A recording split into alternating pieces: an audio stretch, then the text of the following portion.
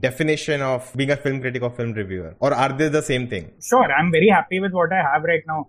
But I'll be lying if I said that I was aiming for this. And to be thick-skinned on social media and sensitive while you're watching movies, it's not going to happen. It's going to overlap and you're going to get mind-fucked. I really want to do what you guys do at Film Companion, where you just watch a couple of movies in a day and you chill for the rest of it. How do I get paid for it? And I was like, well, anyone I say do not try this at home. It's not possible.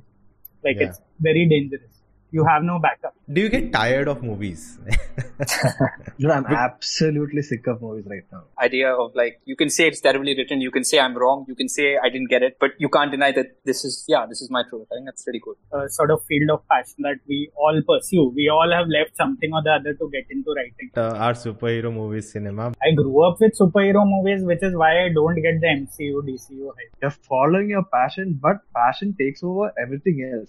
To be a film critic, you have to love movies, you have to love writing, and most of all, you have to love writing about movies. I don't like, man, when you guys take pause. I'm like, shit. Then don't ask questions like that. Hello guys, I'm Nona Prince and welcome to the podcast. This time we didn't have 1, 2, but 3 guests, which were Vishal Menon, Rahul Desai and Suchin Mehrotra. I'm sure you know all 3 of them. They are renowned film critics and film journalists, and they were very generous with their time, providing insights about what goes behind a career in film criticism and film journalism. And I hope this session is useful to anyone out there who wants to get into this field. This is actually a YouTube podcast. You can check out the video version on my channel, youtube.com/NonaPrince. Posting the audio version on this platform for the people who just want to listen to it. So if you enjoy this discussion, do consider following and liking this. And for more related content, do check out the YouTube channel. It's a long one, so sit back, relax and enjoy. So let's start. So is your connection good because you're breaking up for us? I think Vishal, your internet is a little... So Suchin, how was the day?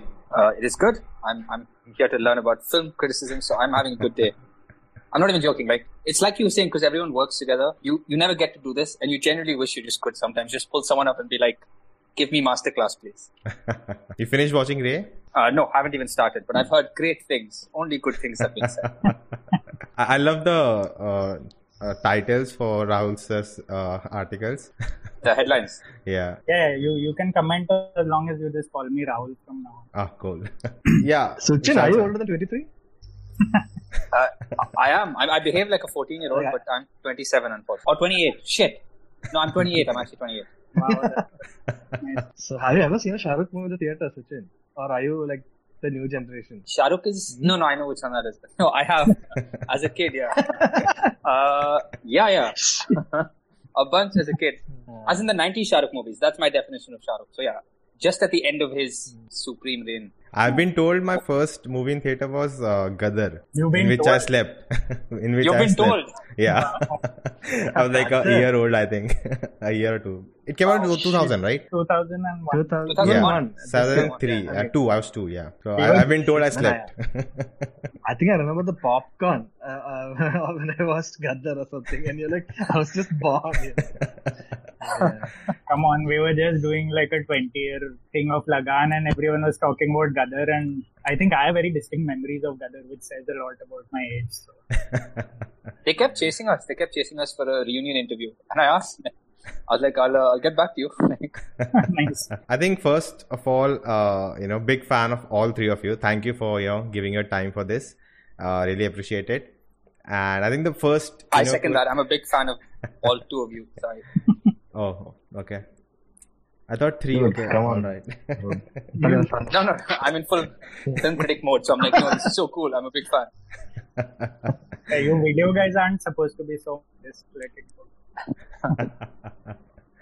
But, I want to start with, what is a film reviewer? What is a film critic? What is your personal definition about it? Who would like to go? I think the most senior person can take it. There's no such thing as senior. No, I think the terms don't matter. I think you can call it whatever you want.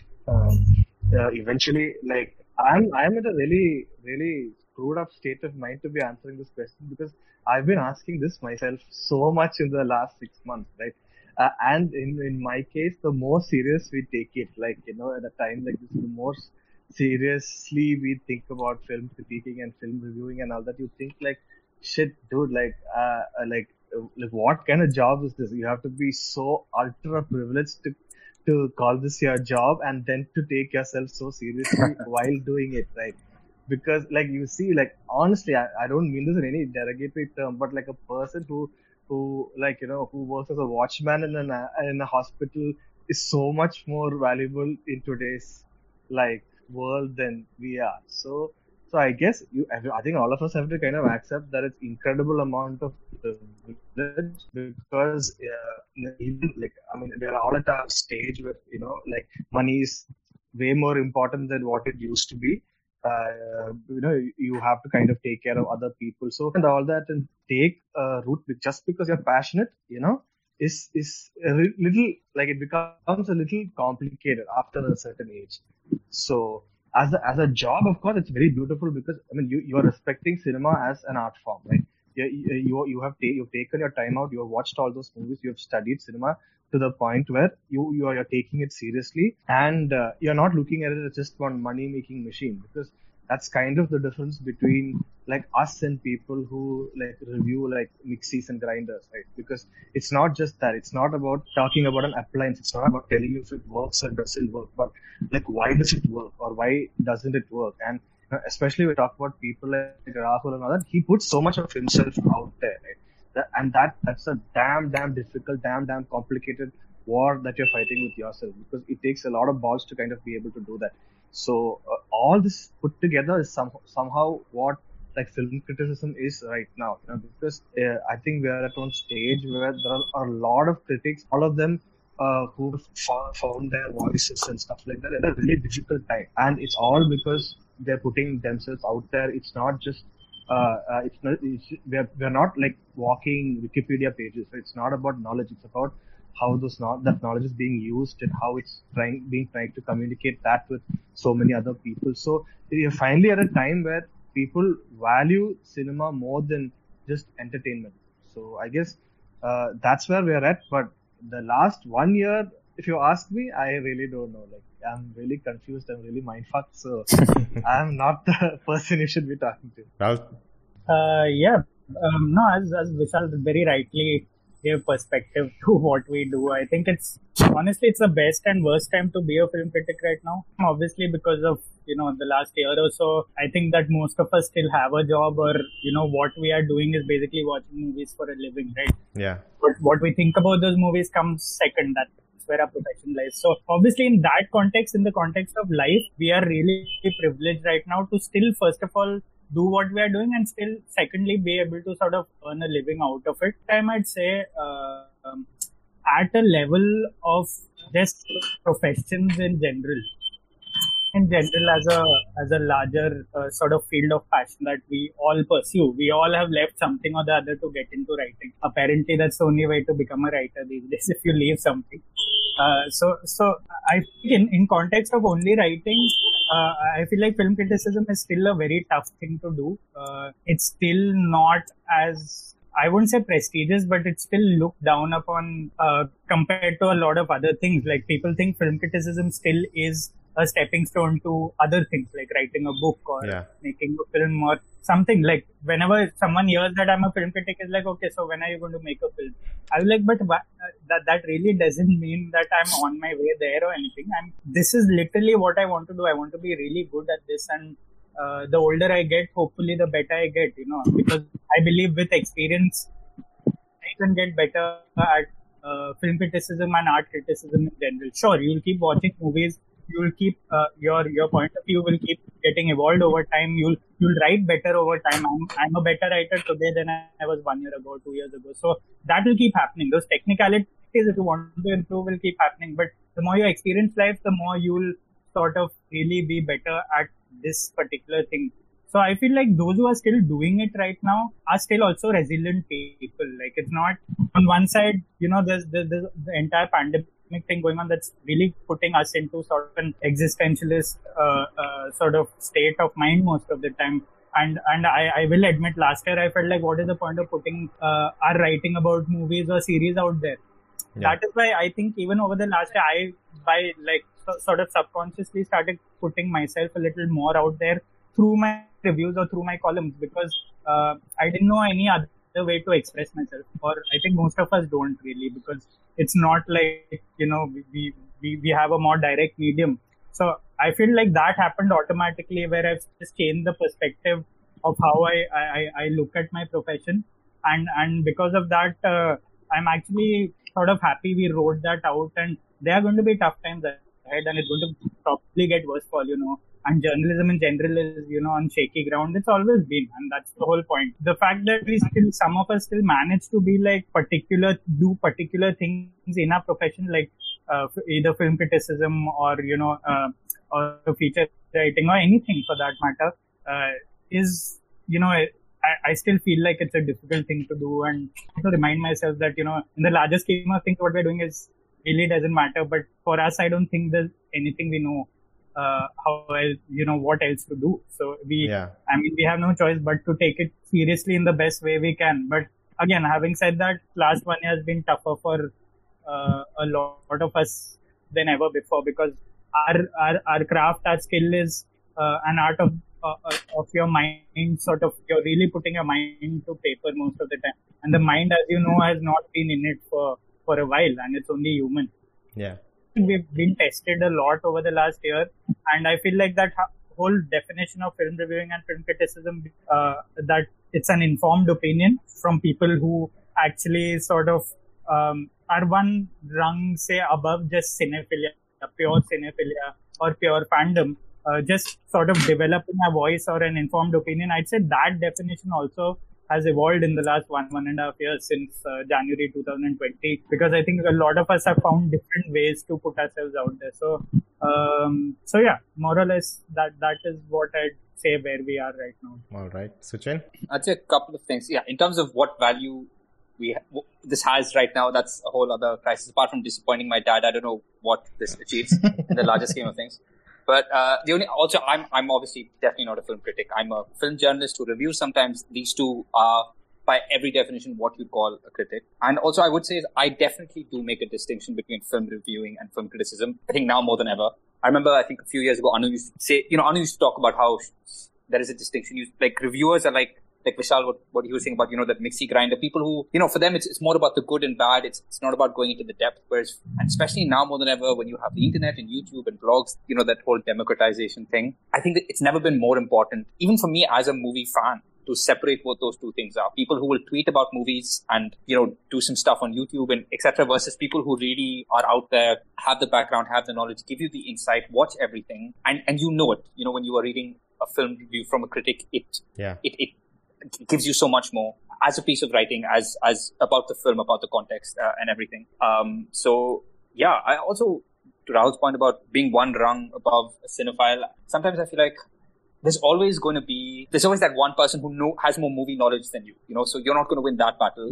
So it's a very specific thing of, it's about being a writer it's about your response and, justifying it with the why. It's about watching everything. There are so many people who they watch what they love, and that, for them that's enough, but you don't realize just the amount of stamina that goes into watching everything to really get that expansive view of, film, apart from just the specifics. There'll always be people who you might think is a better writer, who might have more film knowledge, but in terms of just doing the grind every day, watching as much as you can, constantly evolving your knowledge and trying to hate yourself and become the best writer you can be, that sort of very specific combination of things is what I would consider it as. I think definitely COVID has a big impact, and I think it has become like this, right? Before COVID and after COVID, life is so drastically different, of course.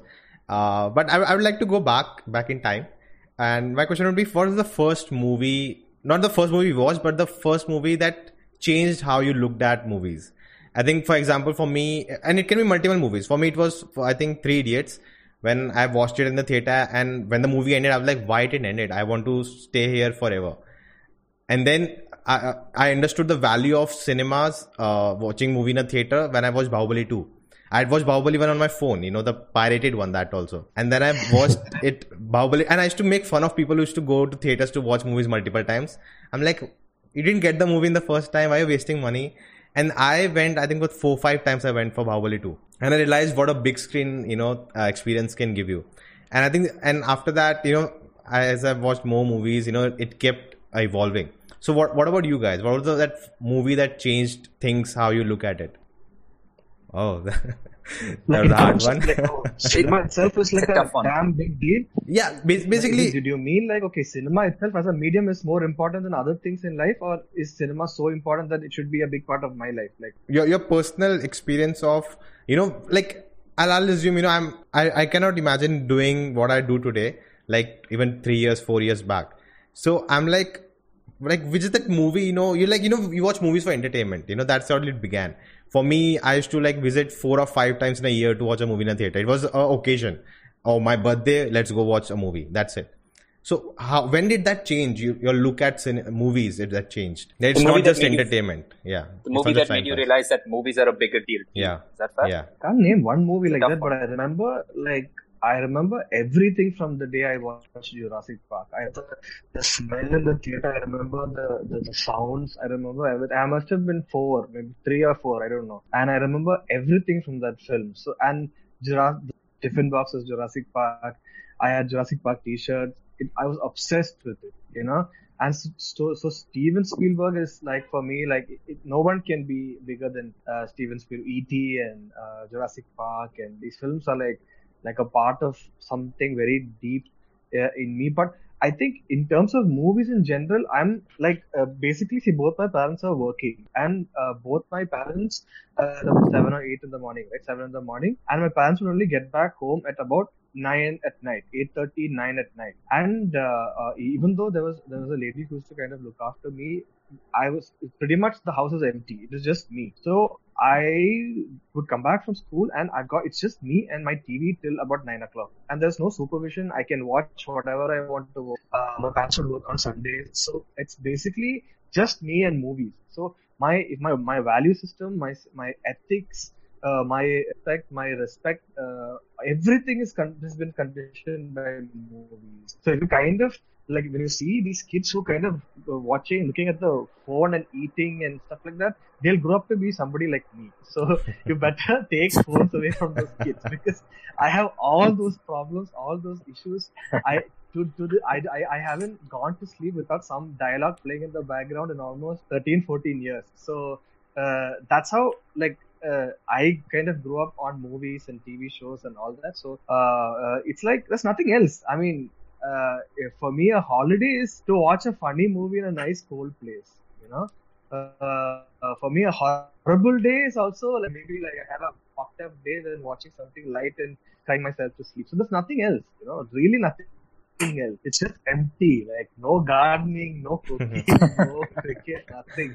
It's just like watching something. When, more or less, if you're growing up in the 90s, obviously, the cinema hall is a huge deal, it's not like today where you have a choice to watch it somewhere else or anything. So, I sort of feel sorry for the generation today where you actually be like, chalo, laptop pe dekhte hai or phone pe dekhte hai and all, because back then it wasn't just the social outing, right? For me, very early on, I think like when I was like 7 or 8 or something, I knew that my father was a big thing sort of person, and he used to like sort of very consciously go out of his way to inculcate in me, first of all, the love for reading, which he failed to do. I've not read a complete book for the longest time. So that he failed to do. But what he did succeed in doing is sort of getting me to love music and movies. And movies is because we used to go pretty much every other weekend to watch like a movie to the theater. And because of that, I'd say there wasn't one particular movie. But as Vishal said, Jurassic Park was a huge influence on all of us, I think, because for a lot of us, it was the first Western movie that we really watched in Indian theaters and really got blown by. Like that was for us our childhood, in short, right? Like that was where a lot of things, our entire perspective of movies changed. Forget movie watching came much later in life, and I can't even pinpoint when.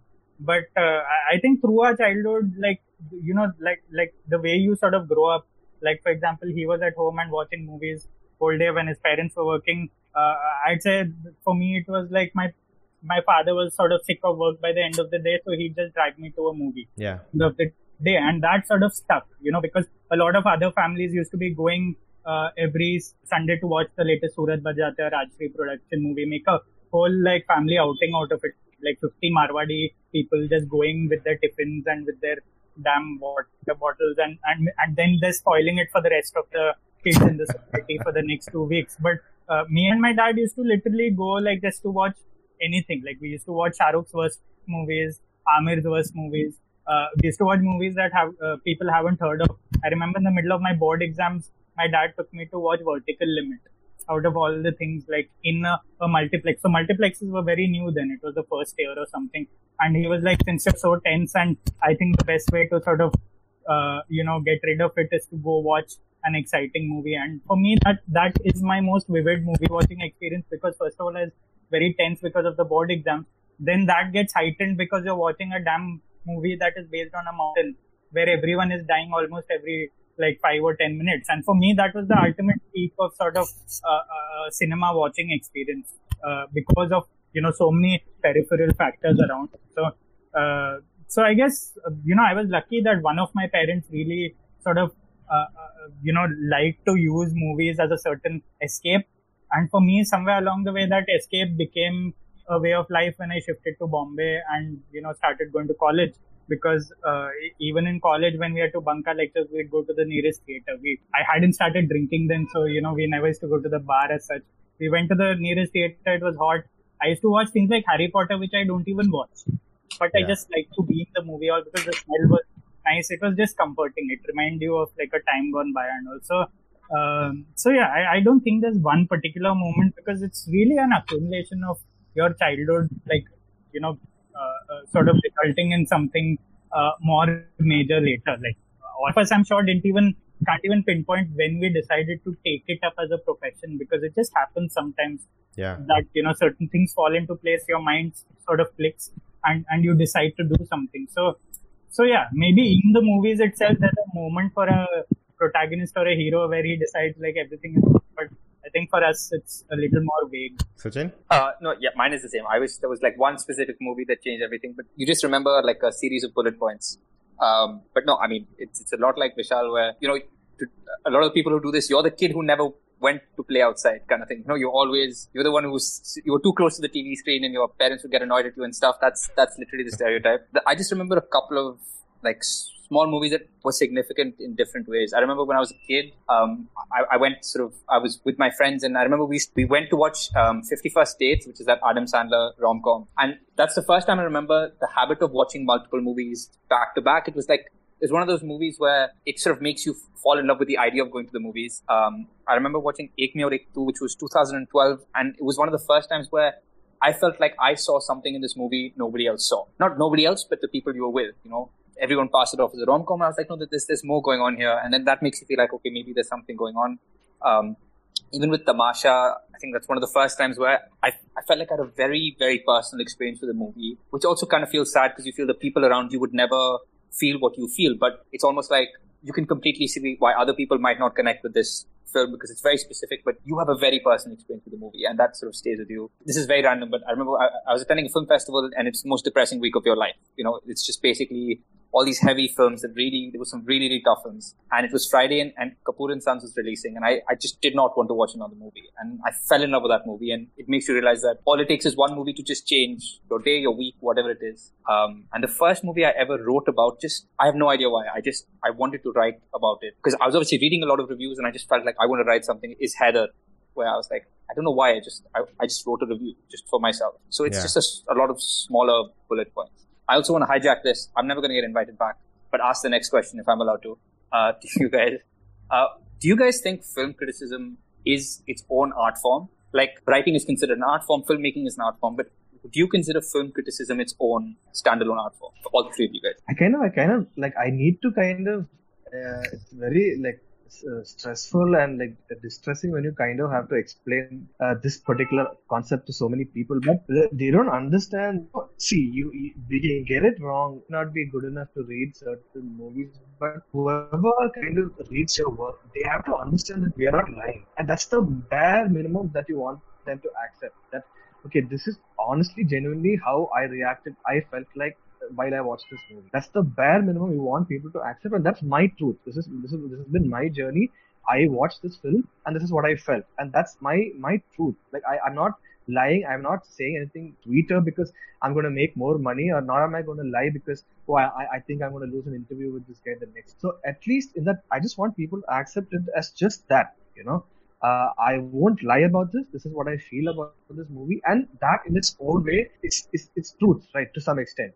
If I might fail to kind of explain myself in certain reviews, I might not have had the time, or I might have been a little confused in the whole process. But this is my truth.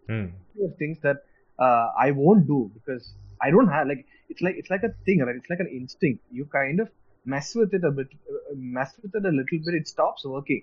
You get it? Because what you're feeling when you're watching a movie, you start to trick yourself by saying, "No, that's not what it is. You didn't like this because of this, or you didn't like this because of something else." It just stops working. It's not foolproof. So the only thing you can really be is try to be truthful and honest, and then hope people kind of accepts that. Yeah. So that's how I kind of see this. I love that idea of you can say it's terribly written, you can say I'm wrong, you can say I didn't get it, but you can't deny that this is my truth. I think that's pretty cool. Yeah, I totally agree with that. And for me, I mean, personally, it is its own art form.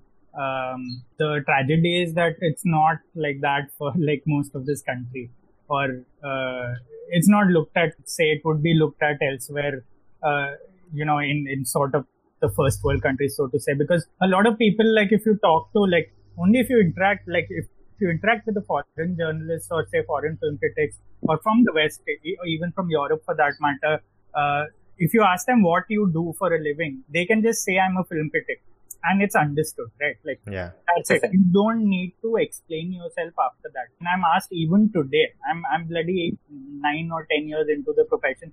If I'm still asked what I do, film critic is not enough.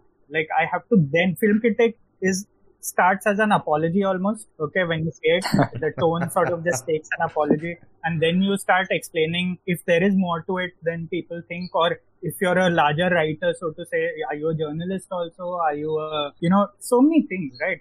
You can't just say that you're a film critic, and that's a cultural problem. That's not a quick fix thing that you can get rid of overnight. And I think a lot of us who do this seriously day in and day out actually treat it as an art without really realizing it. The thing is to give yourself enough credit at the end of the day, saying that okay, what you're doing, maybe it may not be important to a lot of people around you.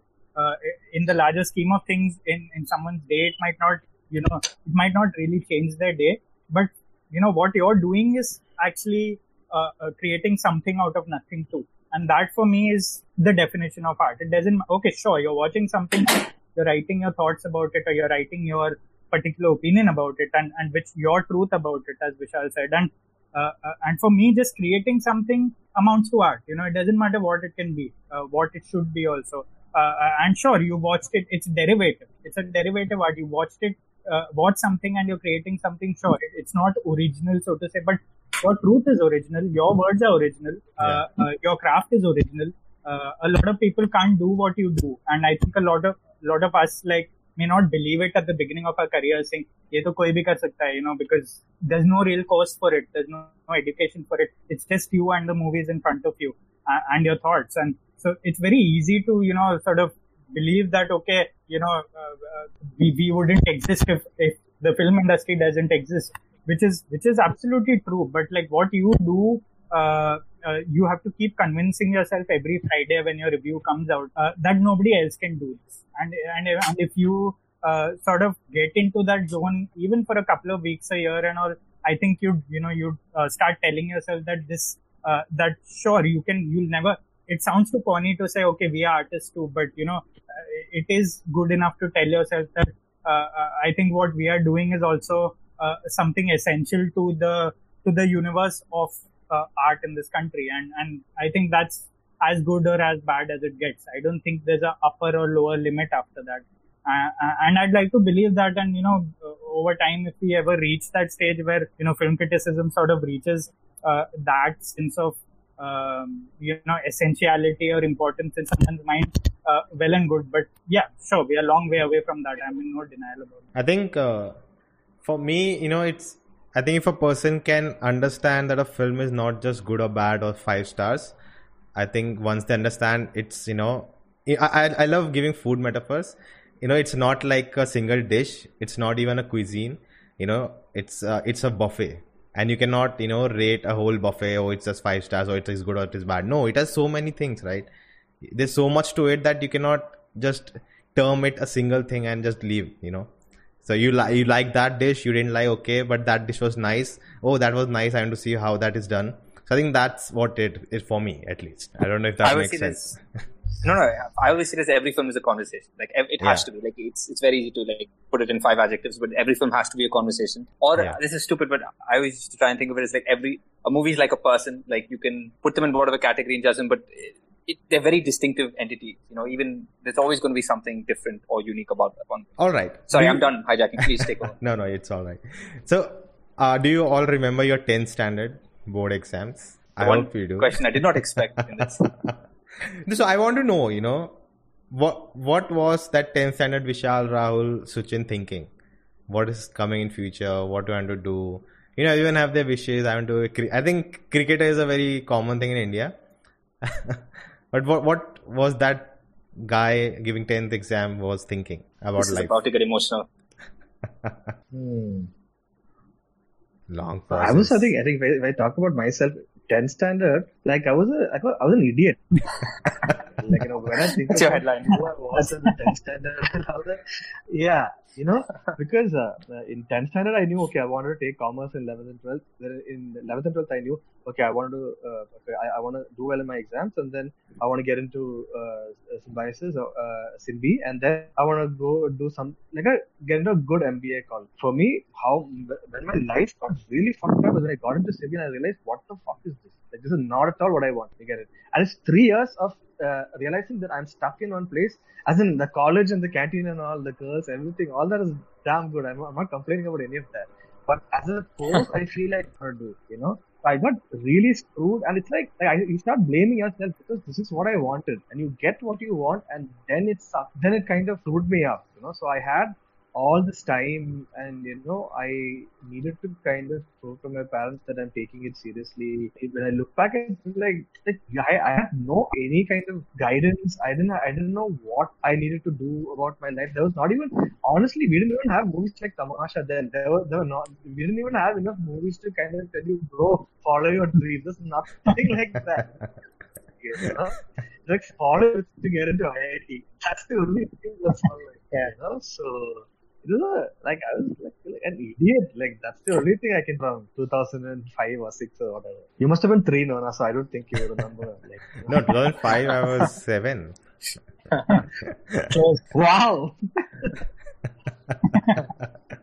What about you guys? I mean, I sort of, as I said, I watched Vertical Limit during the 10th standard board exam. But did it help in the paper? I mean, yeah, sure. Like, nothing was going to change. Nothing like, it's not like you can study overnight and become a genius. But, I mean, there are no two ways about it. What did we know back then? Like, we weren't like better or worse than anyone. Our ambitions were based on others' ambitions. Our sense of right and wrong was based on like our parents' sense of right and wrong. So my ambition back then in 10th standard was to basically first of all get past the board exams, do like well enough to remain in a good school, and I didn't even know I was going to move to Bombay 2 years later or whatever it was. I didn't know my life was going to change. Back then, like the chart was like you will sort of get past 12th. Sort of study for CAT, give your CAT, try to do an MBA, get into IIM because my dad was from IIM Ahmedabad. So huge pressure as like so for me that was the gold standard of like, academics. So everyone, whoever used to meet me, or like at least my relatives, be like, when are you going to join IIM? Like, you can pay fees and join. Something like that. So that's relatable. For like 5 or 6 years, I was just asked that question. So I convinced myself this is maybe what I'm destined to do. So through my college, so I took those 3 years in Xavier's Bombay as a nice little break for myself, and I lied to my parents saying I love what I'm doing. Statistics is what I'm meant to do. I did a BSc in statistics. Honestly, it was the only thing that did not require me to get into a laboratory, and I hated laboratories that much. I knew. So I was like, this is the only BSc degree that I think I can do and have fun at the same time, or make friends, or sort of see the city. So I got away with that. But then once the CAT exam started, the CAT preparation started, I realized very soon, and as you know, there were no movies then telling you that follow your passion. So I didn't know what my passion was. My passion in 10th standard was to become a cricketer, but very soon that changed because you know, the sort of, I mean, first of all, I was sort of uprooted from Ahmedabad overnight because of the riots. And secondly, you know, there was no IPL then, so no parent wanted their kid to become a cricketer. Like, it was no stable profession. Right now, a lot of parents are dying for that. But back then, nobody knew anything. And I'd say I was pretty good also, but just my parents didn't take me seriously. So that's all your thoughts are sort of, I mean, that's all you can know at that point of time back then, because this was 2002 or something, and it was just so long back, and whole of India changed in the next 2 years. So you can only imagine how every person changed from year to year. So yeah, like after that whole MBA thing went to the dogs, you realize after giving the CAT exam that, you know, you're a Ranbir Kapoor character either way. Like, you're never going to be happy at what you do, and movies for me were, you know, just an escape. But we'll come to that later. Okay. Suchin? I think for me, yeah, I mean, I had no idea about what I wanted to do. I think it was 2008 boards. I was in Bangalore, but at that point, your life is just this one thing, right? So you don't want to suck. I don't think I was a great student at that point. Your biggest stress is just studying and all that stuff. And at that point, yeah, I really didn't care much about academics. I remember watching 3 Idiots 1 year later in 2009 in the theater, thinking, I really need to go home and study. You know, studying in school, you have to work hard. It didn't last. Like 2 hours later, you don't give a shit. But I get really jealous of people who figured, like, either it's normally college. I think that's what it happens for people who figured what they're passionate about. And for me, it was much later. Like, I just did what you were supposed to do. So, you know, you did this and then you go to uni, and I studied economics because that's what you're supposed to do. Then it's only after, while I was working, I was like, then you realize this movie thing is, I think there's more to this. I think I have a stronger thing here, but I get so jealous when I hear people who discover their love of cinema at the age of 17 or 18. They were part of that film school. They were exposed to world cinema, and then you just miss all the time you could have had to, even whether it's be a better writer or watch more stuff. So I really feel sometimes that I started later, or even just like study movies, which I think there are pros and cons to. But yeah, I get really, anyone who talks about they did a liberal arts degree, which sounds pointless, but all these insane writing exercises, and you're like, if that was my education, like, just imagine. So I always get jealous of that stuff. Yeah. But for me, all the movie stuff happened later. I loved them, but I only realized consciously that there might be something more to this actually when I started working. I think listening to all of you, I feel kind of lucky because once my father wanted to do something, but his father forced him, so he couldn't do it. So, you know, he always wanted me and my sister to do whatever we like. And I used to love drawing back in the childhood. So, you know, he was all like, okay, I'll send you the NID. You know, you do that. But of course, I didn't. I was like, no, IIT. And I was like, no, I'll do IIT. And I got into coaching, and that was my worst 1 year. And I was like, yeah, that's not me. And I don't know how it happened. You know, now it's really difficult to point out. But that's what I'm coming to, that I got into that. Oh, I like films. I want to make films. And there was availability of a course for me to, you know, go learn filmmaking and learn about films. Like I did a graduation in that. And everything I do today, all the, you know, the things I talk about movies is all because of that, you know, but none of you got that. So I want to know how you all three, maybe you did, I don't know, but how did you reach today, like this point that you can talk about movies like this? So I was going to say, you should write something for TVF. You did the whole IIT coaching thing, right? That's that. No, you know, funny thing. My father told me, I didn't tell my father I wanted to do this. And because I had paid for that whole Akash thing, I was like, okay, I'll do this. And he told me, I told my sister, I don't want to do engineering. I want to go into this college and all. And she told my father. And my father told me, see, he came to my room, see, you clear IIT. And whatever you say, I'll do, you know, because I've paid for it. You spend that time, it should be worth it. And I had no clue what I passed. The cutoff was 100. I scored 101. And that time, and before the result came, we already, you know, like I was going to the film college. And the moment I passed, everyone was calling, oh, IIT, nice. When is the exam? Prepared for it. First person to go at IIT from our family. I was like, how can you even say that? You know, I've already got into the college. So yeah, that was, but I still got into the college, and yeah. That's history. So what do you think? How do you get to this point? Yeah. Did you do a course or something, or what happened in life that you reached here? Because none of you planned it, right? Vishal, give wisdom. No, I think my journeys are pretty as straightforward as it can be, I think. Like, because I went to ACJ, I studied journalism. It wasn't my first choice or anything like that. It's like something I had to do because, I did have a phase where I wanted to movies as in making movies, or at least writing movies. That is like one of the worst years of my family completely becoming different people when you come and say these kind of dreams, right? By then I'd already like made a lot of short films, like with the whatever basic camcorder and phone and all that. And when you come back home and you think like, okay, like I finished my basic degree education, I want to get into cinema seriously. Everybody in my family became somebody else. It's like it's the kind of like the kind of power, the kind of the number of people would come from random places to come and tell you, you cannot do this. I didn't even know all those people existed, in my family.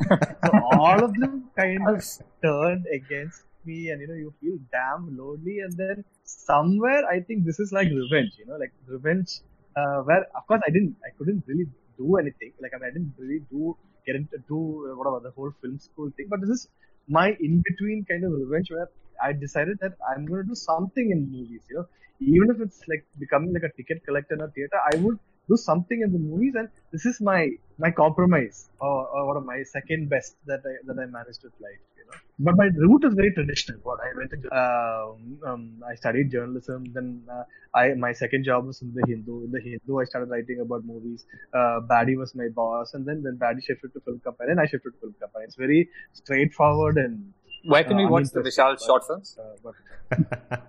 I'll send them to you. We made in 11th standard, me and my friends, we made a proper film, like a 1-hour film called Confessions of the Priest. But COP, like cop, as in because the hero's a cop and the bad guy is called the priest. And I wrote the film and all that. So in 11th standard, we made that film. So, but, all of us who made this film, all of us are people who wanted to get into movies. I'm the one who's closest. And all my other friends said like they're making underwear and things like that. Not even close. So, are they jealous of you? So, like they called me. This guy is like he's not done anything movie related for 10 years, and then he called me like 2 weeks back, and he's like, dude, I have a story idea. I want to just listen. I wanted to just listen, and he's telling me this whole story. It's a very outdated story, okay? Like what a school 15 years back. Like, oh, there's a killer who kills people because of the smell of the wood. Like a years ago. And I'm like, dude, you missed the boat, bro. This is totally different kind of thing happening. But he's telling my wife the day after that the chat with Vishal made me so happy. I just want to talk about movies with somebody. So, people feel that, people, they really miss it. Even my really successful friends who kind of didn't follow their passion or whatever, then when they look at my life, they think, dude, Vishal's like the happy dude, the lucky Ranbir Kapoor, But it's not like that. Everybody's fucked up.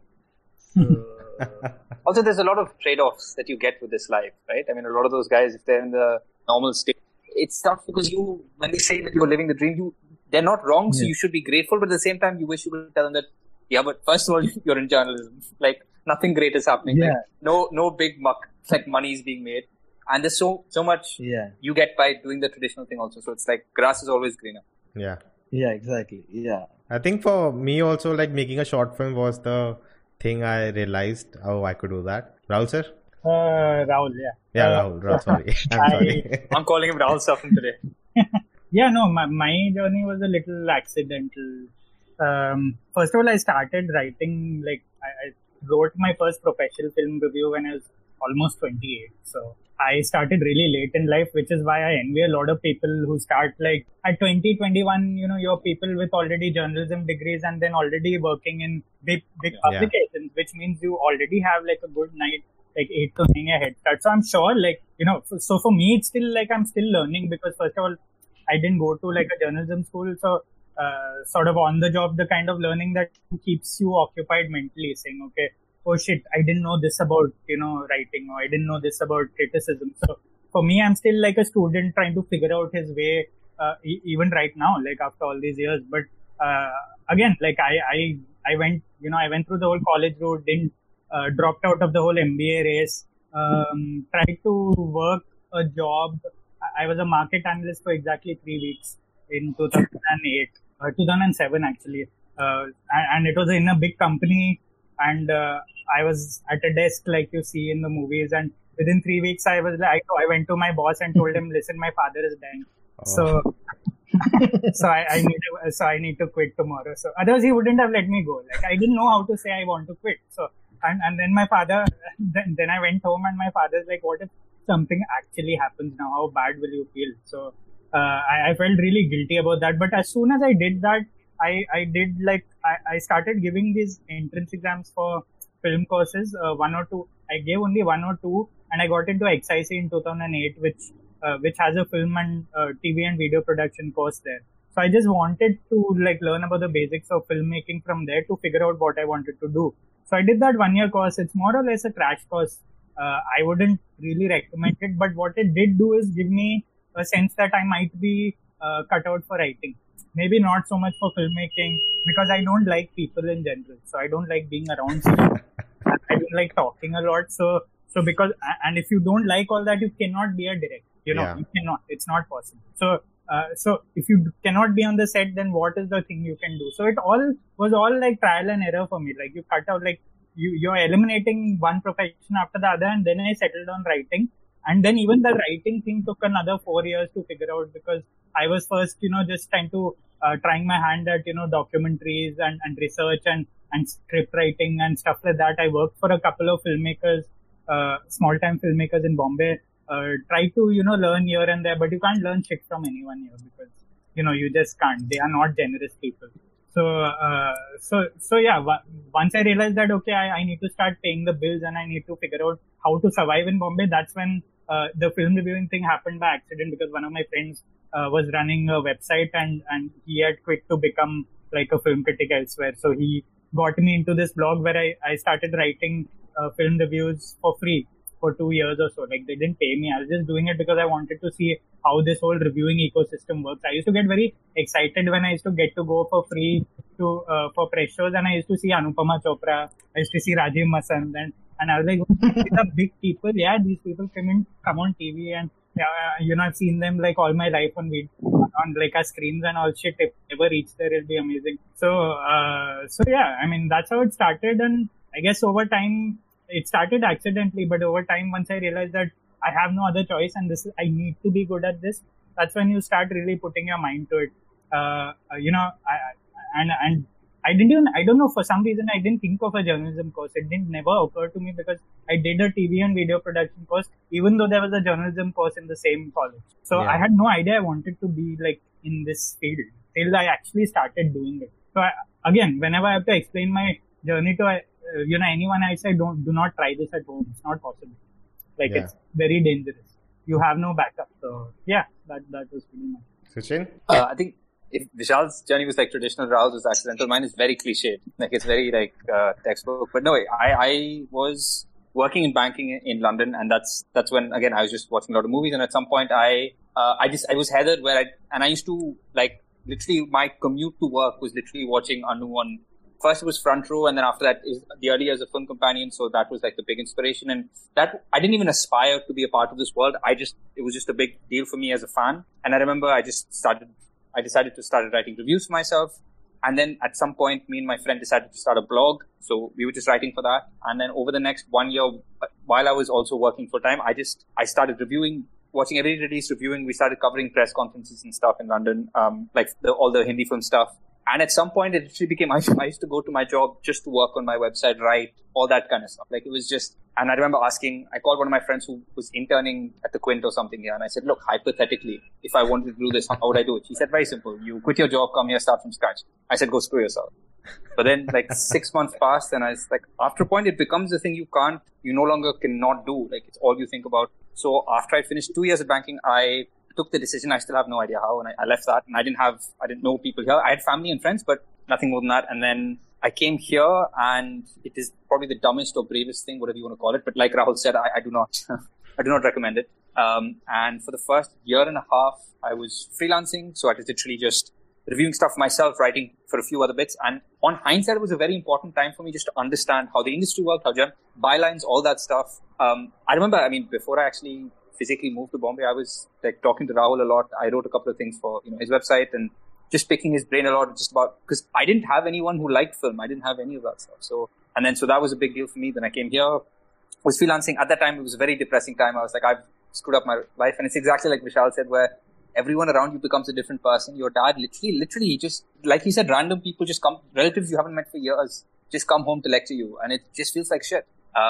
But on hindsight, it was a very important time. But at that time, I was just overthinking it. And then I did YCL, which is part of Mami. And then I got a job at Mami for a year. And then FC happened. And then now I'm here. So it just, and now I'm working for Anu. So that's, sometimes I do think like you were on your commute to work watching FC stuff. And then now you're on the other side. So it's a cool pinch. Yeah, someone else is watching you today on FC and you're like, oh, nice. Except there, nobody watching me is quitting their job from banking and moving to Bombay, but I take your point. Sometimes I look back at my life and, it feels like a character in a movie, right? The whole arc, they are foreshadowing of what will happen. And I do sometimes see, oh yeah, I could see there were hints throughout the life which lead me to here. So do you guys think like that? Do you believe in destiny? Bro, like all that is good if it's a happy ending. If it's generally shitty, then what art? No, we know art movies, right? They don't need happy ending. Open-ended. Art movie. In hindsight, I feel like you always romanticize it, right? Like I was never the writer. I'm trying my best to be one now and learn as much. But like you then think of all the times when you were a kid, you felt you were creative and you enjoyed that stuff, but it's always on hindsight. I don't know, sometimes maybe it was not destiny, but if this is your journey, it's cool to see that if you from 10 years ago could see you now. Like, as long as that kid is happy, like you feel like you're doing something right. If that person is like, great, this is exciting, then that's a win. But I don't know about destiny, because that just means that you can't screw up and like, you can. No, so I want to ask you, this is a question I asked myself. So, Suchin from 10 years ago, would he be very happy with who he is now? Oh, he's... apart from my personality, his brain would explode.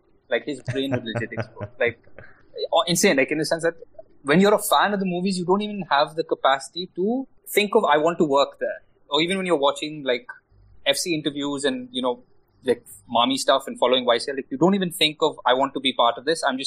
You're just privileged to be a fan. So to be on the other side of it is insane. It's definitely not easy. And it's a lot of very tough stuff. But in terms of the work itself, like, yeah, it's insane. It's absolutely insane. Rahul? Yeah, I don't know about destiny or anything. I don't try to romanticize the journey itself, because I think God knows we romanticize the movies enough every day.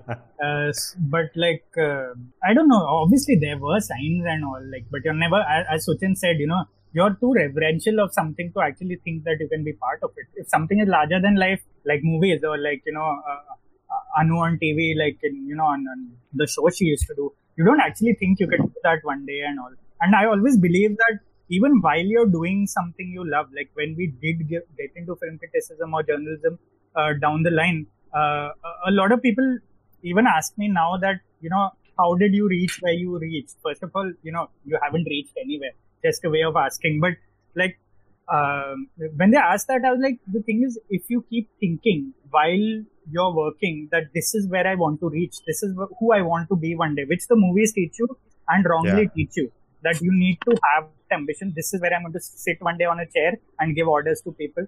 Sure, it's all well and good on paper, but if you actually think you're going to do that, if you actually have a definite idea of what you want to be while you're doing it, you will never reach.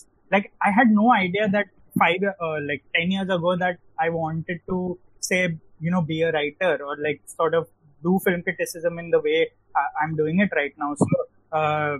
So like, even when, when you're asked that, like, it's a very surreal question, because I keep thinking that if I knew that there was a way to reach where I am right now, or where whatever stage that you're at right now, then would you actually reach that stage? No, I don't think so. Like, the whole thing is, my journey started accidentally. So I think because you take it day by day, because you want to actually get past a Friday and write a review that is readable, and that, people do not like really tear you apart for, and they do, like they tear all of us apart in different weeks. So like, you get past week by week, and before you know it, those weeks have added up into something. And that something is what people look at from the outside, saying, oh shit, this is a body of work. I've never thought of it as a body of work till someone actually tells me that this is how much you've done, or this is what you've done, and I remember this, and this is where you are at right now. But you should never stop to think where you're at, because if you do, then you'll start realizing what went behind you. You'll start romanticizing that journey, and then you'll start thinking about what you want to achieve ahead of you, and then you'll make it too, dry and clear cut, and then nothing will be left to chance. And if nothing is left to chance, then what is the point of writing, honestly? Like, what is the point of doing what we do? So I guess a lot of it is by chance, and I think every time we do a good job at our work, that is not because we want to reach somewhere, it's because we want to reach the next Monday most of the time. Yeah. So I think that's a good thing.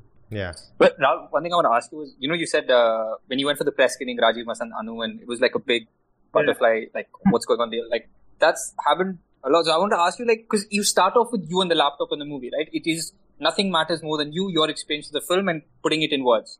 So when you get out in the real world, go to the press screenings, and because that used to really mess with me for either like press screenings or even when I went to like film festival premieres, and everyone is just hyping that film, and you saw something completely different. And exactly like Vishal said, your instinct is so fragile. Like, did you have a tough time just holding on to like nothing else matters apart from my experience with the film? I don't care. It's just about this, and everything else can go to hell till I've written the review. Yeah, because like the good thing about film criticism or the way our jobs are is that you get to watch a film more often than not before other people do, and with the other film critics, right? So you're watching it with an Anu or a Rajiv or like the rest of them, right? So because of that, you don't really know how the film is going to be perceived at that point. And nobody talks during those screenings. Okay, so when you go home, you're anyways alone. You can't second guess yourself.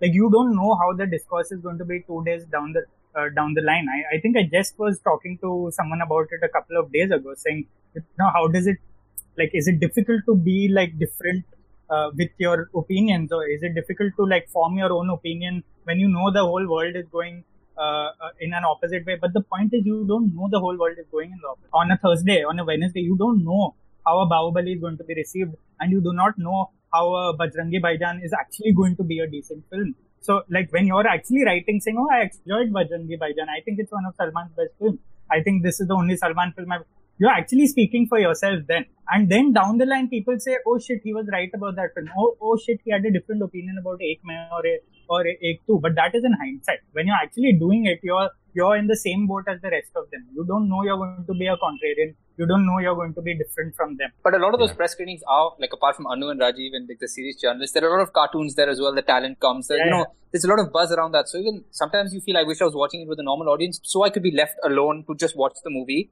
rather than everybody just... So is it never distracting?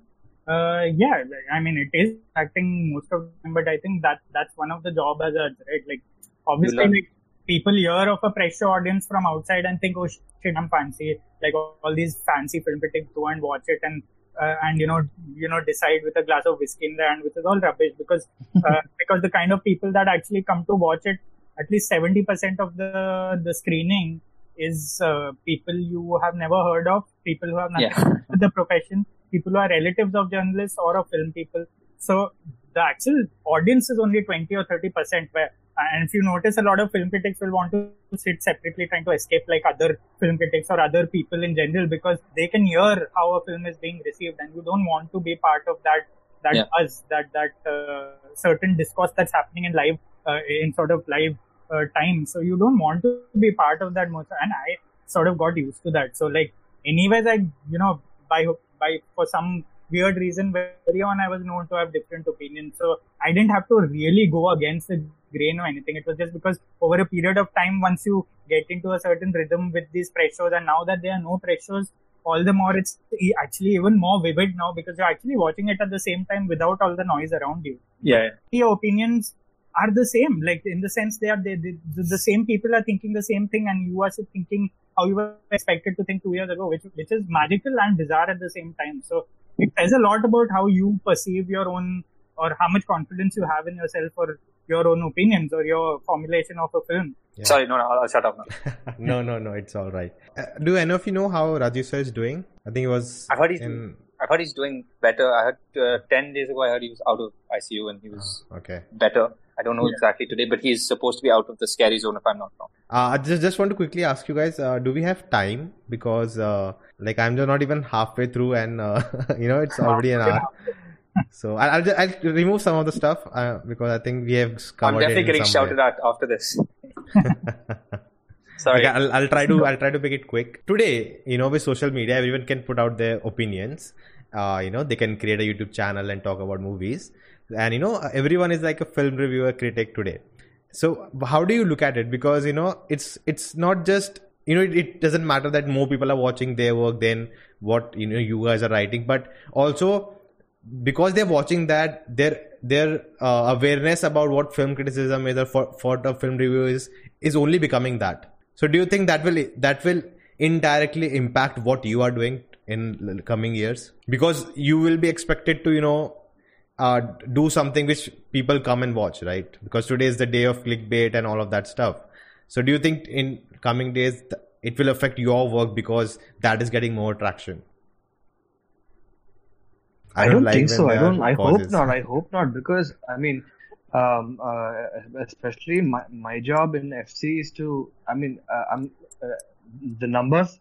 That's my thing, right? Like I need to monitor the numbers in film company. I need to see how stories are working, how stories, like what the stories are working. So it's not. Of course, if you compare like page views to YouTube views, and if you're saying that's a review and this is a review, then YouTube views are at some other level, right? Like page views will never match like 1 million, 2 million YouTube views that reviewers are getting. But the audience that we have who come to read a particular review or a particular person's review, that's like a loyalty program, right? Because you kind of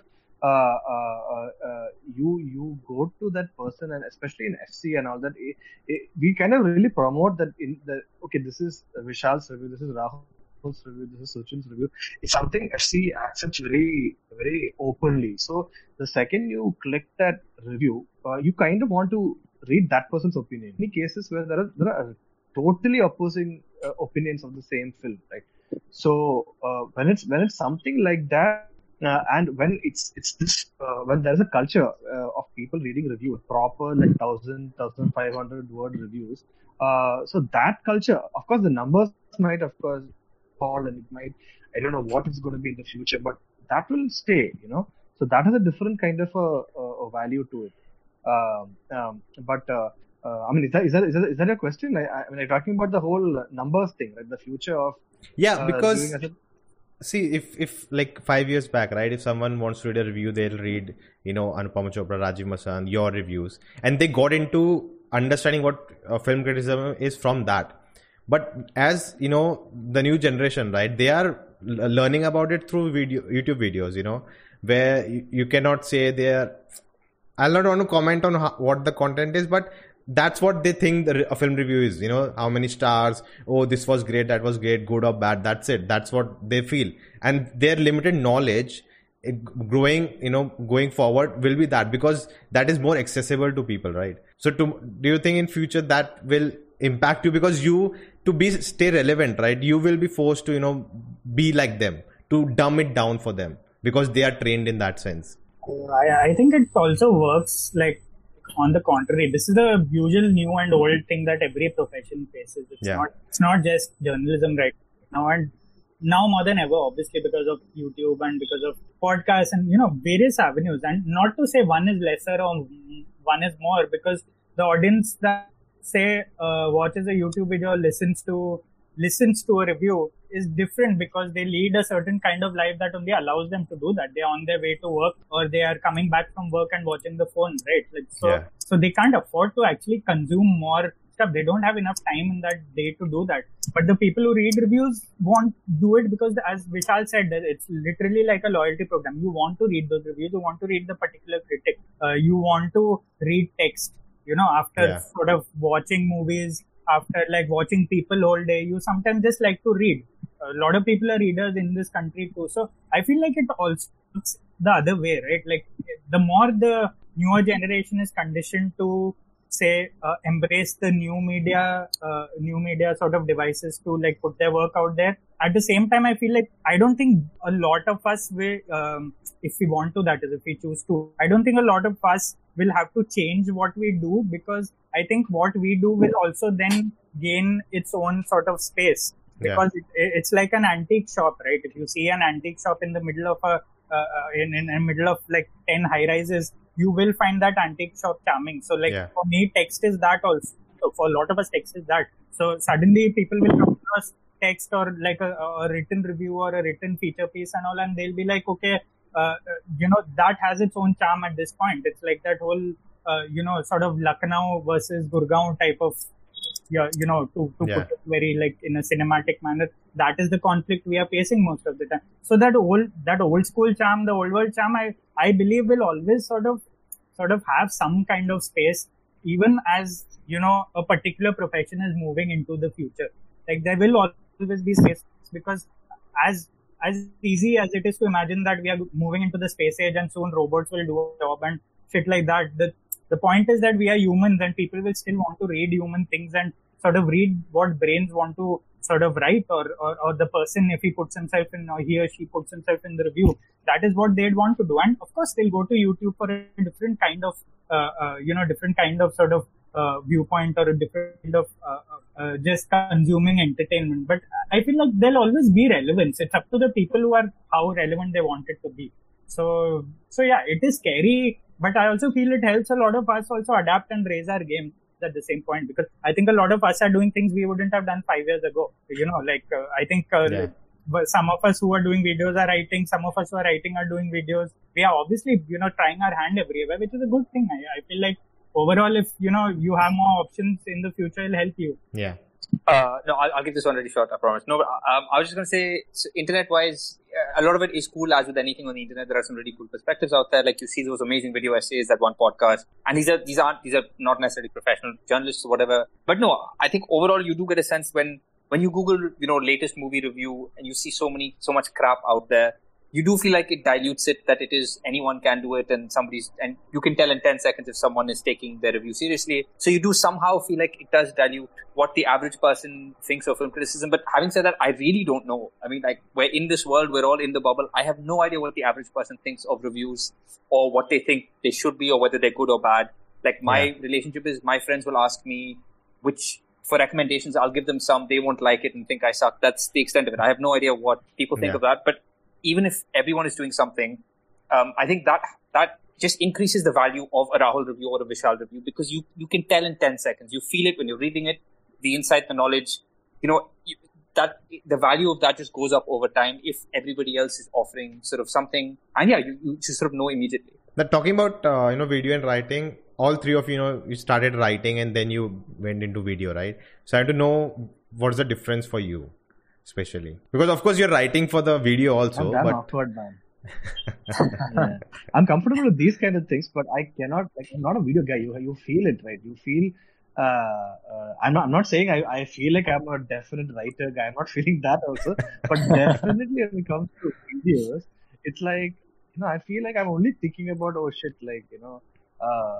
I'm thinking about people. I'm not thinking about what I'm doing. I'm only thinking about shit. Like, am I making a fool of this person will laugh at me? Don't have respect for me because I'm so awkward in front of the camera. So, videos, I mean, I'm very comfortable with Clubhouse, I feel, because it's just me talking, and I don't know, I can shit however I want, do whatever I want and just talk. So, but videos are just not my thing. So I did it because I had to, but it's not that.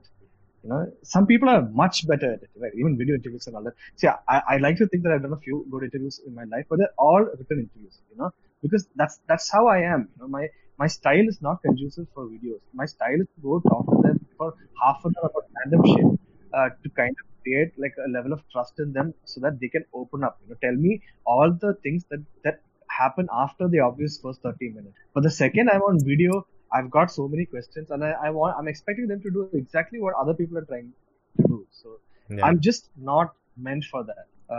Especially when it's writing in terms of, writing like things that I get time to write, I don't know, like I need to read certain sentences 30 times, 40 times, 50 times, and then realize I'm going to be unhappy no matter what, and then move on to the next sentence. So that's how I operate. So I need that comfort. With videos, I don't. I don't have that freedom. After this is over, I'm going to be thinking. I'm going to be asking myself, but what all shit did I say? Like, did I say stuff that I shouldn't have said? That's just how I am. So I'm not meant for video. I think I'm meant for Twitter. There's less space to screw up. Nobody's meant for Twitter. But no undo, huh? Everybody's miserable on Twitter. What about you, Rahul? I don't do videos, so I really can't answer that question. And I hope to go through an entire career without doing videos, because if Vishal thinks he's bad at video, you should see me. So it's just that personality is just like, it's not. Like, the whole thing is, I write because I can't speak. And, I can't speak. I'm not good at speaking. Like, I can't find the right words. I can't find the right phrases. I talk shit sometimes. I go all over the point and, So relatable. Yeah, so, I think most of us are writers because we express, that's the best way to express us. And, again, as you said, every sentence takes a lot to construct. Like, it's not like it comes over in 2 seconds to you saying, oh, ho gaya, this, because I'm not speaking, writing is happening magically. The amount of shit we have to go through just to get the grammar right in a sentence or to, like, get a thought, like, flowing into the next thought is so difficult. And I keep thinking, oh shit, I should be reading more. This would be easier. But then at the same time, I think that if I was reading more, then, I wouldn't work this hard to write so well. So I keep having that battle in my head. And also, I don't do videos because it's obvious. I can't do that. I think Suchin would be a good person to answer. As in, I feel like I'm too in it right now to have any sort of valuable perspective. I really struggled as in, with writing, as in, I still don't consider myself a writer. I think I can write to some degree. When you're Vishal, Rahul, Pratyush, scale, you're like, okay, that is a writer. But it's great to be around them because you really feel like you sort of learn a lot. With video, it is very weird. Exactly like Vishal said, it's hard to tune out the noise because on the one hand, you are interviewing or talking or reviewing X thing and you're doing it because you care about X thing. But then there is also how you're coming across. There's just so much unnecessary stuff which really does mess with your head. What I try and do as the intent with video is you just try and focus on the thing. It's rare and it won't always happen, but you just try. Like, if you're talking to an actor, you just try and focus on the conversation, the fact that you're genuinely engaged in their work. When you're reviewing on camera, which I haven't done that much, but the point is you just talk about the thing that you care about. When you're doing an Insta live, you try and ignore the stupid numbers in the comments, and I'm video calling someone whose work I'm hopefully genuinely engaging with, and you're just trying to be in the moment. As to the writing video thing, it is interesting because when I started doing video, it's less now. I literally used to do it as a writer. I don't know. Like, I used to literally write a script. So I used to write the exact questions, and then it's up for Suchin, the video guy, to try and see if he can live up to the writer guy. Like, you've literally almost designed a conversation. You've written questions exactly as you want them to go. Now let's see if you can pull it off. But then sometimes I also do things with reviews a bit. I do think video has helped my writing a little bit because when you're writing, it's too easy to not be pretentious. But sometimes you really get drawn into the things you feel like you should say or the way you feel like you should say them. But with video, because there is a bit more of that casual thing, and you're forced to then write things that you like you would say them out loud. And and anyone will tell you that's the best tip for writing. Just read the whole thing out and you'll see what stands out. And when you sort of write with that in your head, it makes it more honest or clear in some way. So I think the way that to interact is quite interesting. But I still don't know which one. I'm too in it to know if I'm good or if I'm equally. I'm just trying my best. I feel that video is simpler because, when you write, right, you have put it out and now somehow someone reads it. It's, it depends on them. And it depends on how good you are a writer that you can, convey it 100% that they don't think anything else. They think what you're trying to say, right? But in a video, after writing it out, I'm like, how I say it, where I take the pause, what facial expression I make. I can add to, and they just have to, okay, I got this, There's no interpretations, zero interpretations. My guess, I definitely disagree with you. I'm guessing these guys will as well. Like, when you're writing something, you are completely in control. It's like even when you're writing or fighting with someone, when you're writing, like, you are in control of exactly what you're saying, how you're saying it. When you have to say it verbally, exactly like Vishal said, you're going to overthink it later. That is you with yourself. You have time to construct it. It is the best way you can say something. But again, even with your words, like, it's always like, did I? Yeah, sometimes I feel like it's the opposite. But what do you guys think? Yeah, I feel like it's script writing and acting, right? Like, there's a way a performer has to like perform the words that's written on script, and people say that scripts are normally elevated by actors on screen or by performers on screen and stuff like that. But then it's up to the performer to sort of really interpret what the script is trying to say. I also don't mind that people don't sometimes, like, I may be in the minority. I don't mind that people don't understand a particular sentence or a paragraph that I want, the way I want them to understand it. In fact, if they interpret it in another way, I'm open to that also. Like, I like it if people take their own meanings out of it, because then that makes what you do also a different kind of art also, right? Like, then people are trying to understand, and it happens sometimes, people say, oh shit, the way you said, the way you wrote that in that review, I completely agree with that. In my head, it's like, I did not write that actually. I did not mean, but okay, or due to some error of translation or some fateful sort of almost misfortune, they understood it in the way that maybe I couldn't have written it in. So that happens sometimes, and you have to be open to that. Like, that depends on how good or how bad a writer you are, or what you want to convey sometimes with your words. So. Yeah, I remember, in the beginning I was so, again, as Rahul said, right, I stumble, I cannot, what I'm thinking in my head, it's not coming out the same way. So I have to literally write sentences and, look at that, read it, then, look at the second line, read it and edit it that way. And now, it's become more easier. So I think that maybe that's the, experience, and as you do it more, it becomes better. Next thing I want to ask, do you get tired of movies? Tired of watching movies? Does it happen? I'm absolutely sick of movies right now. Like, I'm completely like out of love, like, I just hate it. It's like we need to take a break kind of phase. Yeah. So I'm just like, somehow I don't know what I'm going to do. Like, I've been like, I haven't finished a single series. Other than the movies I need to watch to review, I haven't watched anything. And I have no excitement to watch anything. I haven't watched Share Me. I haven't watched Luca. I really started Luca thinking, dude, it's like easy peasy. It's definitely like a movie I'm going to finish watching. But I have nothing in me to even watch Luca. So I just need to take a break. I just want to put my brain into like a washing machine, just wash it and just put it back. So yeah. How long have you felt like that? Maybe 2-3 weeks. So it's like relatively new. Yeah, because I remember thinking I was in a damn good streak, of like finishing all the DVDs that I needed to kind of finish, because anyway my home theater stopped working, so it's just a waste of space and it's just the DVD player, so I want to get rid of that as well.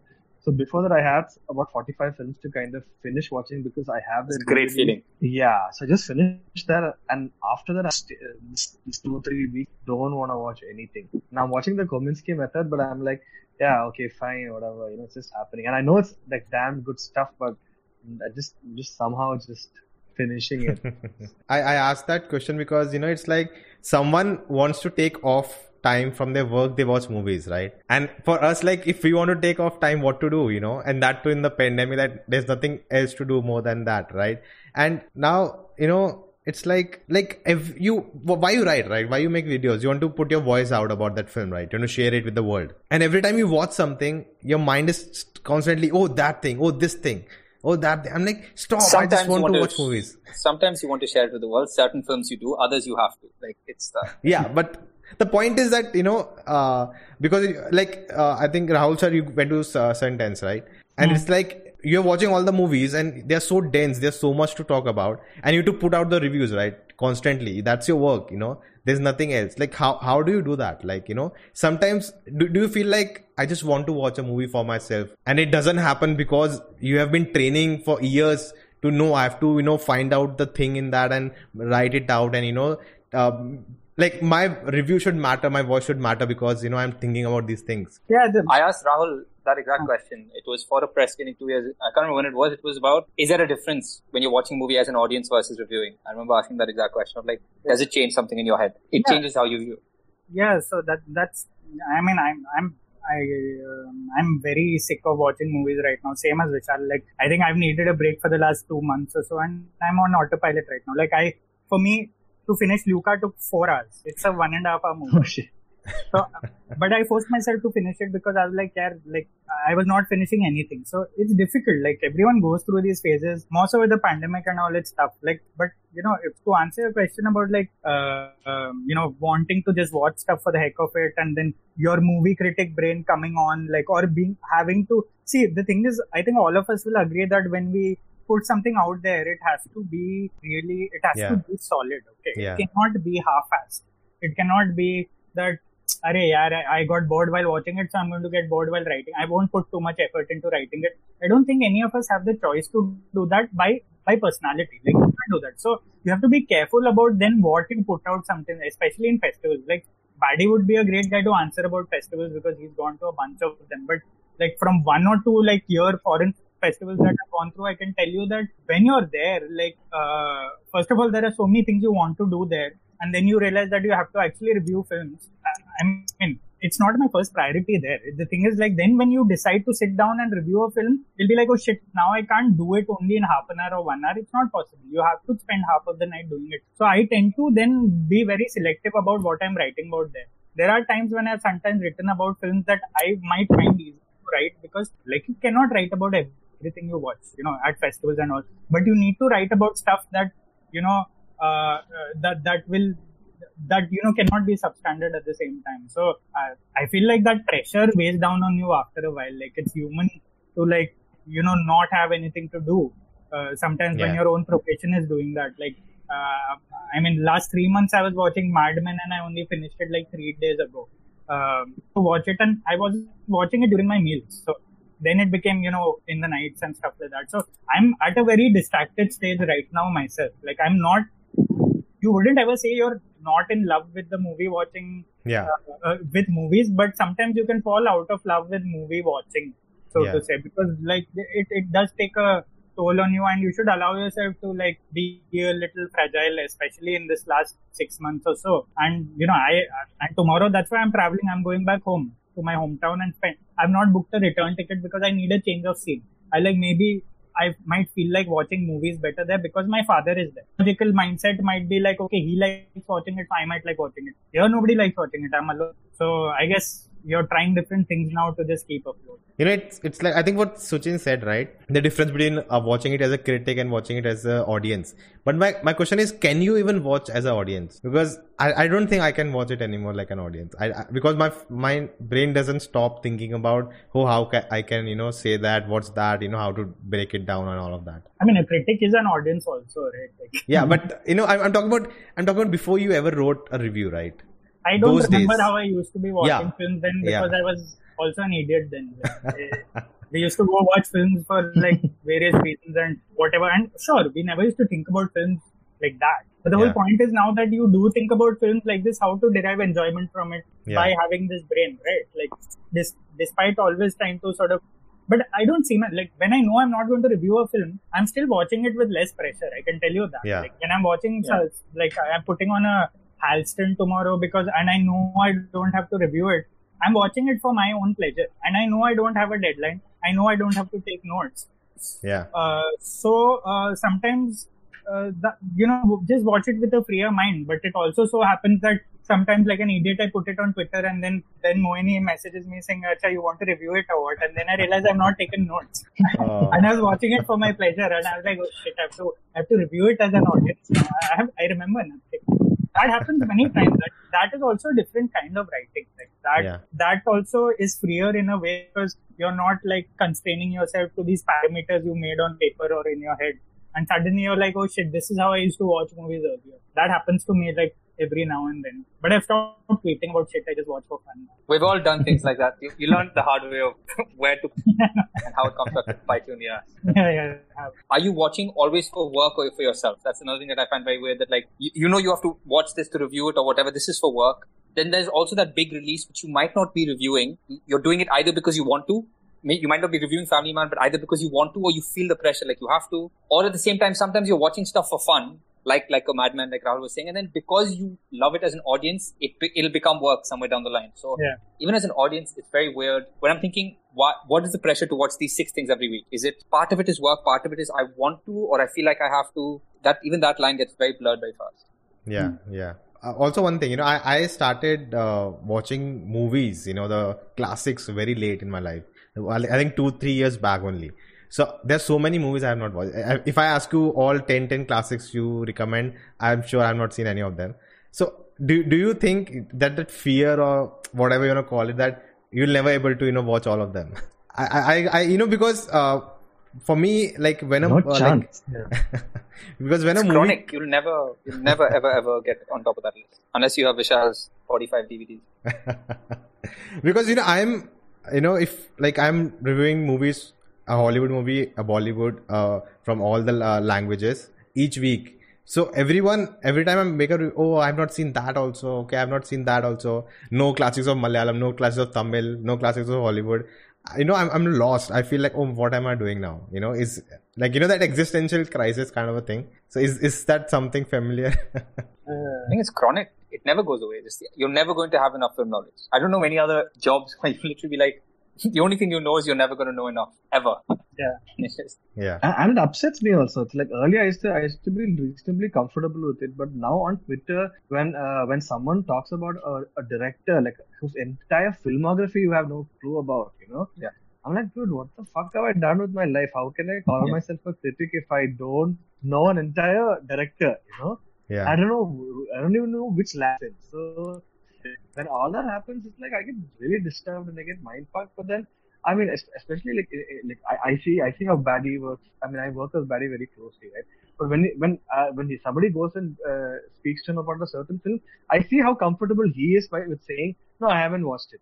No, how is it? Okay, Wow. so, like that gave me a lot of comfort because that's how it is. Because especially in my case, because I'm expected to know Malayalam, Tamil, and like at least English almost entirely and all that. It's like I don't know where to start. It's too difficult, and I just want to make peace with the fact that okay, I'm not going to be the guy who's watched every movie. But it's also like Vishal said, you get a lot of comfort with other critics, like Paddy saying that I haven't watched that. I mean, I've sometimes like if Rahul and Anu are talking, even if you hear terms like I didn't get it or I didn't, and you're like, I didn't know we're allowed to say that, and it just suddenly makes you feel better that you're allowed to not get it. You're a human, like it's okay. You can't be and. Again, you will never be the person who's seen the most movies. You'll never be the person who has the most knowledge. All you can do is, for that thing that you're reviewing, you can put your life and soul into it. Also, I think the pandemic has helped because there's never been more stuff. Like, this wasn't true 18 months ago, it's true today. It is now harder than ever for the three of us to all be on the same page of having seen everything. There's a Ray, there's a Family Man, there's a Dhanush film, there's the Hollywood thing. It is physically impossible that everyone's on a different. Yeah. And so, at that point, what do you do? Between Netflix and World Cinema and Oscars, you're literally just choosing and taking it a day at a time. Yeah. Yeah, you literally have to choose what you're going to be a specialist at right now. Yeah. You cannot do everything. It's not possible. Sure, like you're reviewing you'll be reviewing a certain section of films, either Bollywood or South or Hollywood or whatever it is for that matter. But then what I watch for leisure then changes, right? Like because I'm reviewing Bollywood, I'm seeing a Malayalam film or something for my leisure, but Vishal is actually reviewing that. So it's impossible to really catch up. What you can try to do is just like keep an eye out as to what your contemporaries are writing or watching, so that then you're not too out of the loop. Like I'll see what Baddy and Vishal are reviewing, so that I don't have absolutely zero knowledge of what's happening, south of Bombay. Because it's so natural for us to do that. And it's so natural for us to just go into this tunnel vision sort of thing and not watch films from anywhere, which is fine, but I've sort of gone the opposite. Like, I used to be worried about this 10 years ago, saying, shit, I haven't watched anything. But now I'm fine with it because I know for a fact that there are people half my age who watch more than I. And I'm not even kidding about this. Like, 100%. They can name shit that, like, on quizzes, on, like, there's shit that I don't know about. Like, that's when you're actually pulled back down to earth and saying that, okay, but there's nothing wrong with that. What matters is how you look at something to someone else, or, how you look at a particular film. It's not how much you watch. How much you watch will derive how you look at things eventually. But then it's up to you as to, how you sort of really make sense of something in your head. So, sure, you'll get FOMO all the time, and it's good to be ashamed of yourself. It means you're healthily thinking of, like, films and all. But yeah, after a while, I've just given up. Like, I think I watched my first Ray film 2 years ago. What do you do? Like, Yeah. you were just... That's your headline. Yeah, you just weren't there. Like, I was Godfather only 10 years ago, first time. Yeah. So, so that's how it is. Okay, that has relieved me a And lot. I've really come across people. Like, I mean, it's like whatever. We've also grown up watching films, but I've really met people who watch like Kieslowski films and all with their parents at 8th standard, 9th standard. Yeah. So how do you compete with that? There are people who have that kind of culture at home, who kind of growing masters and who know how to read like Bergman before then the 10th standard. So like, what do you do? Like, Yeah. good for them. Now, We have somebody who works for us at FC called Sahir, and I remember I bumped into him at a film workshop like 4 years ago before I ever knew him. And there he spoke about how he used to do Ray movie marathons. Like, literally. And I'm like, at that point, you're never going to ever, you can't. And that's, like Vishal said, you can't compete with that. So it's the perspective you bring, it's your relationship. Like an intern who's working with us, he finished every Scorsese movie in 1 week. Oh. Every Scorsese movie. Like, I'm like, how does that happen, He got one of those box sets or whatever and he just finished it. And I believe him. That's the thing. It's not like if he was happy, I feel much more happy, I trust that he did. They have youth and they have time. As part of myself, I finished Game of Thrones in a week. So now that's nothing. I've not watched a frame of that show, so you can imagine. Yeah, me too. I've kept it for like a disease. For my old age. For jaundice. Next week. So I had a lot of existential questions, but I think we should not go into them. Moving on. Last few questions. For you, what is a good film versus a great film? What is the definition for you? Or is there a definition? Like, can you define it? I don't like, man, when you guys take pause. I'm like, shit. Then don't ask questions like that. You ask I'm very worried. deep Am I asked a questions that dumb make you question?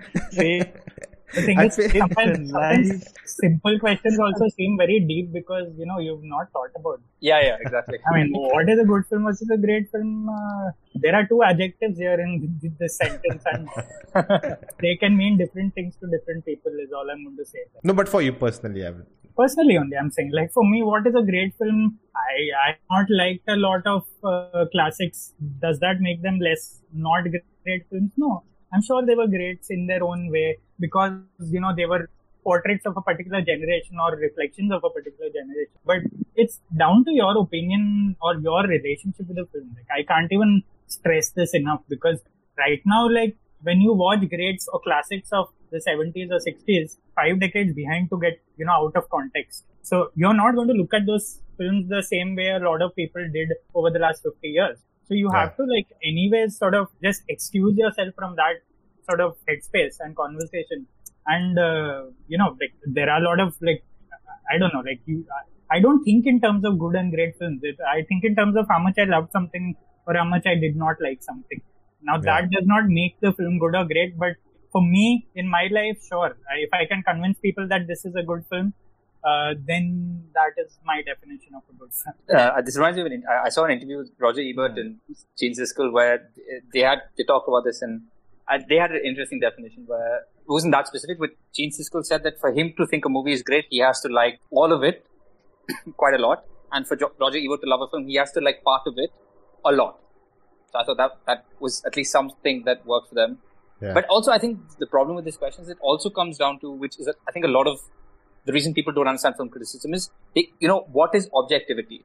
Can you be objective? When people say, is it just your personal reception to a film, or can you objectively argue that this film has all its basics in place? That's why when they say give an honest, unbiased review and all that kind of stuff. Yeah. I mean, I think that's something like, I don't know. Can you be objective? Can you say this film is objectively good, or is it just my personal response? Or if a lot of people really liked it, then it's great. I don't know if you can tangibly measure that, or it literally is art and everyone has their own reaction. Vishal sir?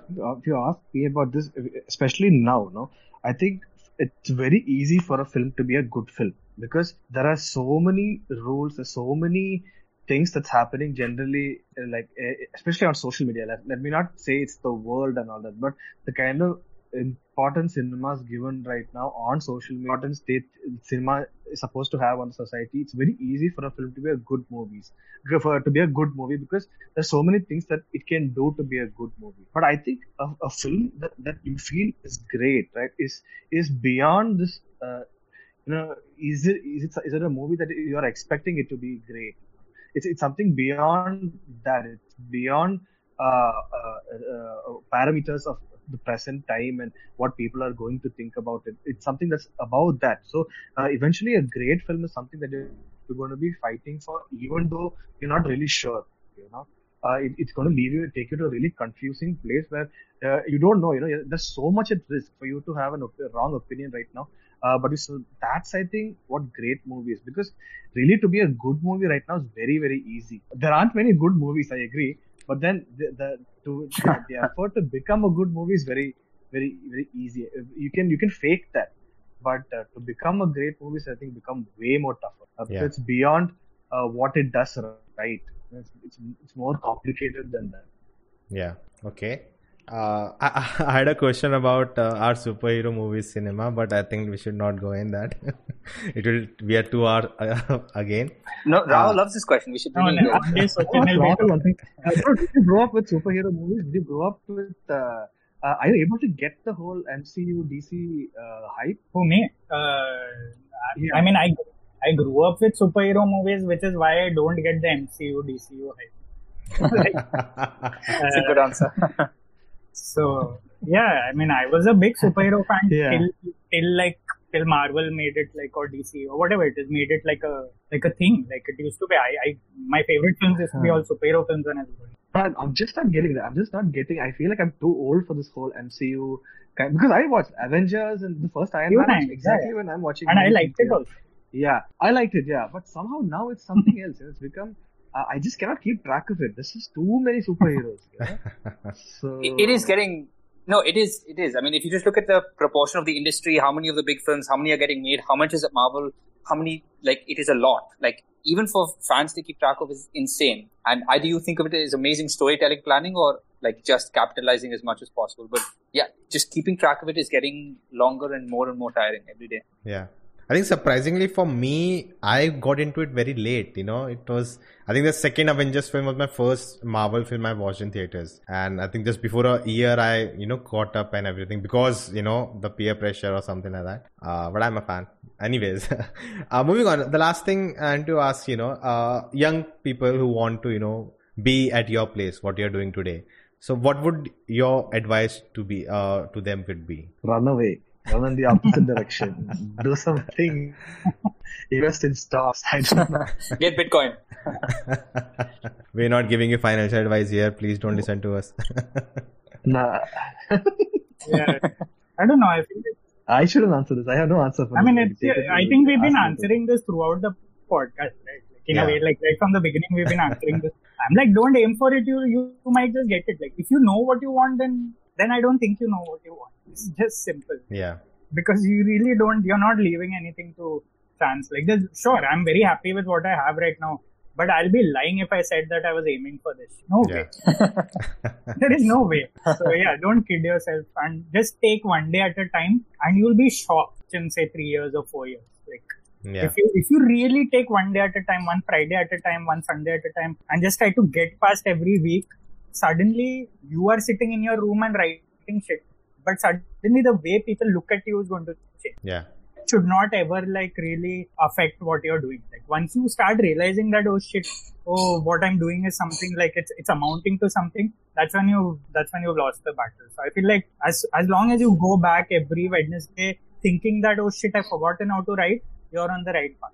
Yeah. I just say, first of all, assuming you're saying make this your profession, be bloody sure because, you really can't. I mean, I got a message randomly recently on Instagram which really pissed me off where some guy said, I really want to do what you guys do at Film Companion where you just watch a couple of movies in a day and you chill for the rest of it. How do I get paid for it? And I was like, well, I wish I could punch you through the screen. But as in the sense that people don't realize how much work goes into it. People don't realize that the one thing you actually have very little time for is watching movies, which is insane. Yeah. But no, I'd say just be sure that you, because there is a very big risk you're taking by making your passion your profession. Also, it's never been easier to pursue this if it's something you love without putting your ass on the line. It's never been easier to starting your own blog. People are doing their own newsletters. There are people who freelance for publications and things, but they're not, quitting their jobs. So it's never been, easier to do that. And sometimes you just feel like half the battle, people who really purely love this and want to do it, they do so much of the work automatically. They will already start reviewing for themselves without somebody telling them to. They're already following stuff and watching stuff. It comes to them automatically. If somebody's looking for a checklist of what are the things I have to do, then I'd already question whether, are you sure you're up for sort of the stamina and the abuse from your dad? I don't know. Yeah. Money is like really serious. I'm really not joking about the money, because that will like play a part, when you become, especially when you become 30 and your friends are buying apartments and all that, you're like, oh, what the fuck? So it's not just about that, but see, I like, people should get into this only if they love movies. They shouldn't think about this as you're the influencers there, but this is how I want to become an influencer, through movies. That's just not how you're gonna, you're not. That's not the correct way to do it. You can do that with everything else. You can do that with products and whatever, like cars or like makeup or cooking or whatever. But this is not like that. This involves a lot of like a lot of everything. Eventually you'll realize that there's only so much you can learn, or only so many movies that you watch. So you're gonna reach a point where you're putting a lot of yourself out there, and you'll reach a point where it's actually a tamasha too, because you're following your passion, but passion takes over everything else. Passion becomes, have that comfort of demarcating life and work. So if you feel like you have a government job, or if you're in a bank, you might hate your job, but then you have that privilege of demarcating that with life and thinking, I'm a good human being. I live a happy life. So what if I hate my job? But when you take the plunge, when you get into this space, you're like, oh, I'm following my passion. Everybody thinks I'm living my dream. So if a story doesn't work out, or somebody criticizes your work, you feel I'm a failure in life. So that's a damn complicated kind of tamasha that you don't want to live. So that you have to kind of be ready for all that, and how easily people criticize you on social media, and the kind of power that they have, because you're fundamentally sensitive, right? You're fundamentally sensitive. That's why you're in this job. And to be thick-skinned on social media and sensitive while you're watching movies, it's not going to happen. It's going to overlap, and you're going to get mind-fucked. You're going to get screwed. So it's only that love for that movies that will kind of keep you going.